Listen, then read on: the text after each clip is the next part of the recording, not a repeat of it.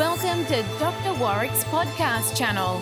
Warwick is a practicing cardiologist and author with a passion for improving care by helping patients understand their heart health through education. Warwick believes educated patients get the best health care. Discover and understand the latest approaches and technology in heart care and how this might apply to you or someone you love.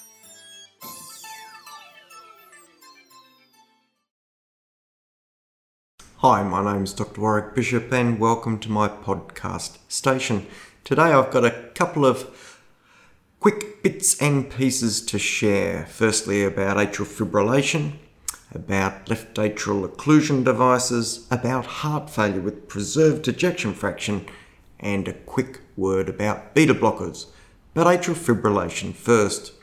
We know this irregular rhythm is really common, and there's been a significant trial called the Cabana trial, which has looked at over 2,000 patients over 5 years, randomizing them to drug therapy or ablation, electrophysiological ablation of their atrial fibrillation, which is a catheter technique or wire technique, where we put wires into the heart and literally try and burn out the area where atrial fibrillation may come from.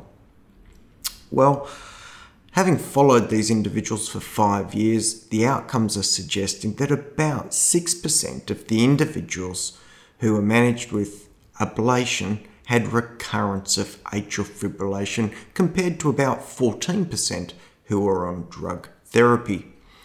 So certainly a tick to EP ablation if we're trying to reduce recurrence of atrial fibrillation, but interestingly, the study showed no difference in final endpoints or outcome.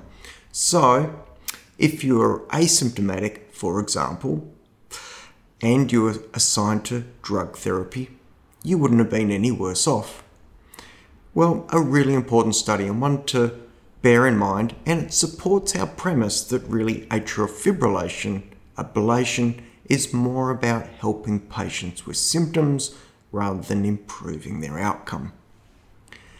Still on atrial fibrillation, we know that we use blood thinning agents, and there are certain situations where people may be at really high risk of bleeding from being on drugs that thin the blood.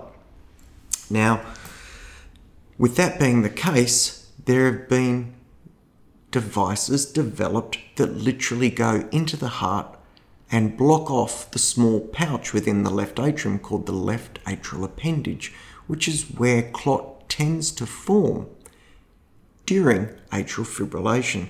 Well, these closure devices have been studied, as you might imagine, and a fairly recent trial was released where they looked at nearly 200 patients and followed them up for 2 years, comparing the use of one of these left atrial appendage occlusive devices compared to blood thinners. Well, the outcome showed that there wasn't a great deal of difference, but the reality is that there's certainly been questions about the size of the trial and the way it was conducted and the outcomes that were being looked for. So we're not 100% sure that it's a robust study to clearly tell us that these occlusion devices are as good as blood thinners. Having said that, if you think about it, these blood thinners also reduce the risk of individuals developing deep vein thrombosis and pulmonary embolism. So it's an interesting side benefit that might be seen by the medications.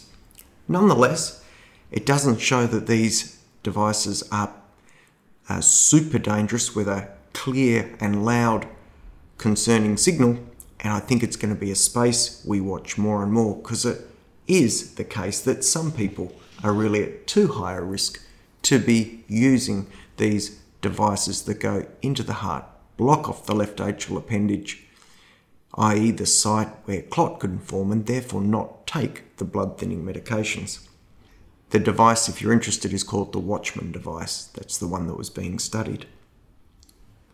A quick word on heart failure with preserved ejection fraction. Now, this is a difficult area, and if you've had the chance to hear about this, it's really a situation where the heart appears to contract normally, but doesn't relax normally. So it's a stiff heart. It's been really notable as we see it more and more as patients age. It's closely linked to blood pressure and obesity, and more prominent and prevalent in females.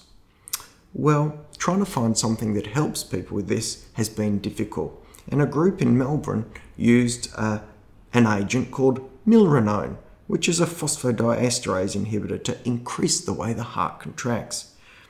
Well, very early days, they've only run for a short period of time. It's only 20 odd patients, but there are some preliminary suggestions that this may be a novel and helpful way to support people with heart failure with preserved ejection fraction. The last thing I'd like to touch on is beta blockers.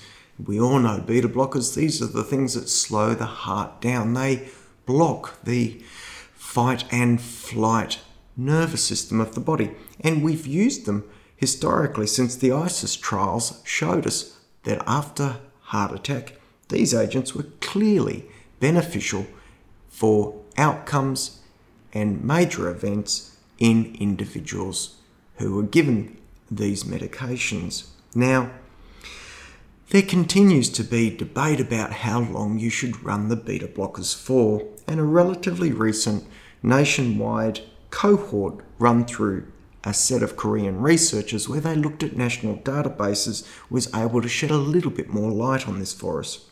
They came to the conclusion after evaluating over 28,000 people that if you've had a heart attack, then being on your beta blocker for over a year is better than being on your beta blocker for less than a year. They saw this benefit up until 2 years, but they didn't see it up to 3 years and beyond. So maybe there's a sweet spot for your beta blockade. Anyway, an interesting bit of information, and certainly from my perspective, it'll make me ensure that my patients who have had heart attacks are taking their beta blocker at least for a year, probably up to 2 years. So there you go, a quick run through atrial fibrillation ablation, left atrial appendage occlusion to try and reduce risk of stroke without needing to take a blood thinner, heart failure with preserved ejection fraction and milrinone as a novel agent to help it, and what do we do with our beta blockers after a heart attack. Well, I hope you found that interesting. If you have any queries or questions, please don't hesitate to be in touch. Drop me a note at drwarwickbishop.online.com. And I'm going to wish you the very best. Thank you for your attention. Thank you for listening. I look forward to you joining us next time. Take care. Bye for now. And please don't die from a heart attack. Goodbye.